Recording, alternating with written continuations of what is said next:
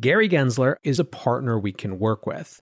He's going to try to bring the space in line with the regulatory mainstream, but he also appreciates what makes it different, where the opportunities lie, and he's years and years ahead in his understanding from almost any regulator we've seen in the difference between Bitcoin and other parts of this space. You have to see this as about as positive an appointment as we could have in a really key position for the regulatory battles to come. Welcome back to The Breakdown with me, NLW. It's a daily podcast on macro, Bitcoin, and the big picture power shifts remaking our world. The Breakdown is sponsored by Nexo.io and produced and distributed by CoinDesk. What's going on, guys? It is Wednesday, January 13th, and today we have a very regulatory breakdown with our main discussion about a new SEC chair who actually understands Bitcoin and crypto. First up, however, let's do the brief. Kicking off the brief today, Visa has dropped its planned $5.3 billion acquisition of Plaid. Plaid is a key piece of Silicon Valley fintech infrastructure that builds a bridge between traditional bank accounts and digital platforms. They have financial services APIs that make it really easy for developers to integrate requests for banking information. In addition to its work in the traditional finance space, Plaid is used by a huge number of companies in the crypto space, including Coinbase, Dharma, Teller Finance, and more. Their head of UK is actually a former Google wallet builder and has a particular interest in DeFi.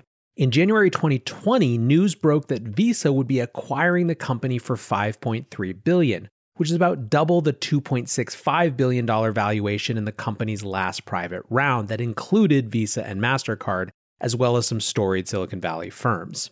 The acquisition, it turns out, was not to be. On November 5th, the DOJ filed a civil antitrust suit to stop the merger.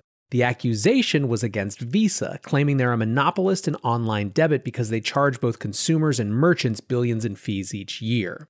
A few months later, on Tuesday, the DOJ announced the companies had officially called off their merger. Said the Assistant Attorney General, "Now that Visa has abandoned its anti-competitive merger, Plaid and other future fintech innovators are free to develop potential alternatives to Visa's online debit services. With more competition, consumers can expect lower prices and better services." So why does this matter? I don't have particularly strong feelings about this deal one way or another. This might actually be a decent antitrust case that leads to more innovation from Plaid and others, and certainly I have no need for Visa to own even more financial infrastructure. Regardless of one's take on the specifics, however, the biggest reminder, I believe, is that the slumbering dragon of antitrust has awoken. We've seen cases against Google, Facebook, Visa, and it seems like this is just beginning. Next up on the brief today, the ECB's Bitcoin funny business. European Central Bank President Christine Lagarde gave a speech at a Reuters event online Wednesday, and there were a few choice nuggets. First, on Bitcoin, she said that loopholes are needed to be closed, that it had been used for money laundering and other funny business. Basically, she called for a global regulation standard. Her exact quote was, "Bitcoin is a highly speculative asset which has conducted some funny business and some interesting and totally reprehensible money laundering activity."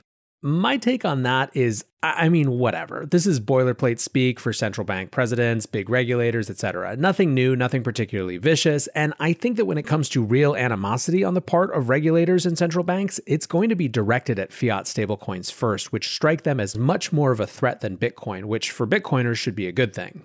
Speaking of which, she reiterated the likelihood of a digital euro, suggesting it would take no more than 5 years. So the digital euro is on the agenda, it's coming, full speed ahead. Last up on the brief today, Brian Brooks to step down. Something that we've sadly anticipated is coming to pass. The acting head of the U.S. Office of the Comptroller of the Currency, Brian Brooks, is set to leave the agency in the next few days, according to Politico. He joined the agency last March and was named acting comptroller last summer. Before that, of course, he was the chief legal officer at Coinbase. Brooks wasted absolutely no time at the OCC. He kicked off in the summer with a push for fintech startups to be able to apply for national banking charters. They provided guidance on custody that said banks could custody crypto assets. They provided guidance on stablecoins that said that banks could work with stablecoin issuers. They provided, most recently, guidance on public blockchains, saying that they could be used akin to SWIFT as payments infrastructure. These are all pretty transformational changes. so it's no surprise that some folks in Congress weren't particularly happy about them. Brooks was nominated for a full term but never confirmed, and it seems likely that Biden will have his own pick. The question now is what happens next. Maxine Waters, the chair of the House Financial Services Committee, wrote a letter recently asking President Biden to rescind all of the OCC's crypto-related guidance. So this could be a battle for the early part of the new administration. Many investors want to be a part of the next bull run.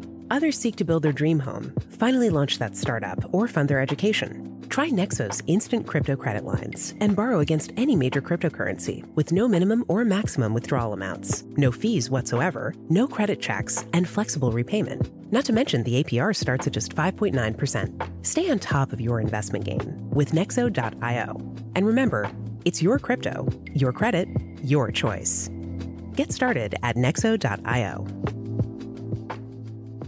Let's shift to our main discussion. Gary Gensler, a man who actually understands Bitcoin and crypto, is reportedly going to be named the SEC chairman.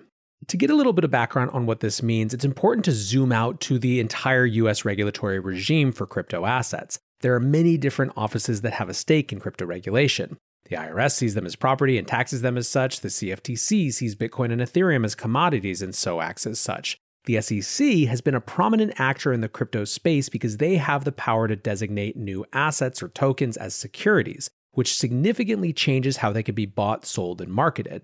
This is why most of the times you've heard about the SEC interacting with crypto over the last couple of years, it's been to bring or settle a lawsuit against a token project for an unregistered security sale during the ICO days. The SEC has 5 commissioners, one of whom is the chairman. Over this last period, the chairman has been Jay Clayton, and while not an outright enemy of crypto, you certainly wouldn't call him a friend either. Just after Chairman Clayton announced his resignation, I had Commissioner Hester Peirce on the show, and we discussed the legacy of the past few years. To be honest, she wasn't particularly animated about their successes. In fact, she basically said that they had done too little and taken too long to do it. Commissioner Peirce has a long-standing notion of creating safe harbors for experimentation in new areas like crypto. The basic idea being that projects should be able to engage in a good faith way with the SEC while in their early, centralized stages, understanding that the securityness of their offerings might change over time to something that looks more decentralized and less like a security. Anyway, the question for a while has been who would replace Clayton and what would it mean for Bitcoin and crypto as a whole? Today, Reuters reported that Biden's pick would be Gary Gensler, and the industry is pretty happy about it.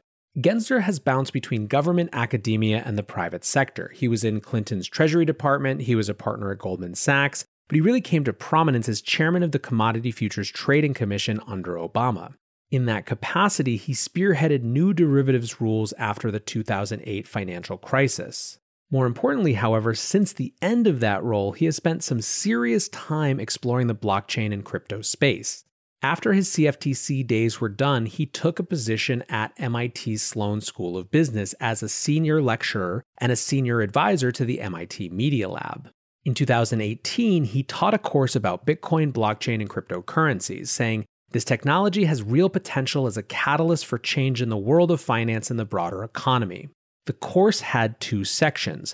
Part 1 was the foundation of blockchain, the foundation being Bitcoin. It also got into a larger set of technology issues, features, smart contracts, etc. And Part 2 was practical applications in the financial sector. A keynote, this was 2018, and he was still entirely focused on the financial sector, which was not, if you'll remember, what much of the ICO movement was about.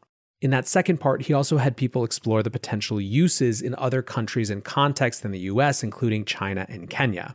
You can reasonably quibble about the syllabus, but let's just see what course Jay Clayton could have produced on this industry is all I'm saying.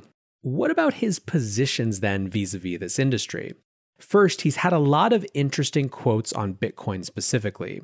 An example is this one. "I remain intrigued by Satoshi's innovation's potential to spur change, either directly or indirectly as a catalyst. The potential to lower verification and networking costs is worth pursuing, particularly to lower economic rents and data privacy costs, and to promote economic inclusion." Now, in 2018, as he was taking on that MIT role, he was also giving speeches and interviews about similar topics. In that period, he said that both Ether and Ripple had most likely been issued and traded in violation of American securities registrations. Since then, ETH has been moved over into the commodities bucket by the CFTC, and it seems unlikely that it would be a target again. What's more, even back then, he said that the issue with Ethereum was tokens sold before the network was functional, but it was much more decentralized now, given that it was distributed via miners on the network. Indeed, he saved his strongest consternation for Ripple. Effectively, his argument was that the company that develops Ripple primarily still holds most of the token and does most of the work to make the software and the token valuable, which sounds like a perfect fit for the Howey test that determines whether something is a security or not. Now, this is, of course, likely bad news if you're hoping that the recent XRP lawsuit goes away. In July 2018, Gensler testified before the U.S. House Committee on Agriculture. In those discussions, he pushed back on the comparison between crypto and Ponzi schemes. He also published 28 pages of prepared remarks, and if I had to do a TLDR on them, it's this. Regulate the right way, which involves giving a lot of freedom to places like the CFTC to really consider the specifics of these new worlds, and you could get a flourishing of powerful new financial infrastructure, with the potential, he wrote, of lowering costs, risks, or economic rents in the financial sector, which represents 7.5% of the US economy. The conclusion of that testimony was this. In conclusion, blockchain technology has a real potential to transform the world of finance. Though there are many technical and commercial challenges yet to overcome, I'm an optimist and want to see this new technology succeed. It could lower costs, risks, and economic rents in the financial system. It's very clear that he's interested in a lot of the opportunities here, getting rid of certain types of counterparty risk, making it easier to transact and settle, and getting rid of exploitative intermediary actors. So what now are others saying in the Bitcoin space? Vijay Boyapati tweeted, Gary Gensler is to be made head of the SEC. Takeaways. Generally Bitcoin supportive, believes XRP as a security, far superior to Mnuchin.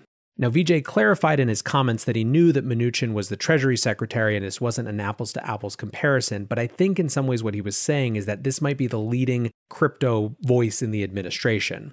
Jake Chervinsky said Gary Gensler deeply understands crypto and has strongly supported Bitcoin for years. His selection as SEC chair signals a policy shift in favor of a Bitcoin ETF. He also went on record in 2018 saying there's a strong case that XRP is a security, signaling no shift on that issue. Gabriel Shapiro tweeted, I'm very excited Gensler will be the new SEC chair. On crypto, it seems like he really gets it and will regulate the bad stuff while giving breathing room to the good stuff. Really hope we can get some safe harbors in place with reasonable disclosure requirements. Scott Melker said Gary Gensler may be the hero we need but don't deserve, and Nick Carter, with perhaps uncharacteristic brevity, said, Gensler news is very positive. My 2 cents is that this is a partner we can work with. He's not someone to allow excess or unfettered Wild Westness, so don't expect that. He's going to try to bring the space in line with the regulatory mainstream. But he also appreciates what makes it different, where the opportunities lie, and he's years and years ahead in his understanding from almost any regulator we've seen in the difference between Bitcoin and other parts of this space. I think if you're interested in the future of Bitcoin and in the crypto industry as a whole, you have to see this as about as positive an appointment as we could have in a really key position for the regulatory battles to come. Anyways, guys, let me know what you think about the Gensler appointment. Hit me up on Twitter @NLW. Talk to me in the YouTube comments. As always, I appreciate you listening. I appreciate your ratings and reviews. They're making a huge difference. The audience is growing, and I love every minute of it. Until tomorrow, guys, be safe and take care of each other. Peace.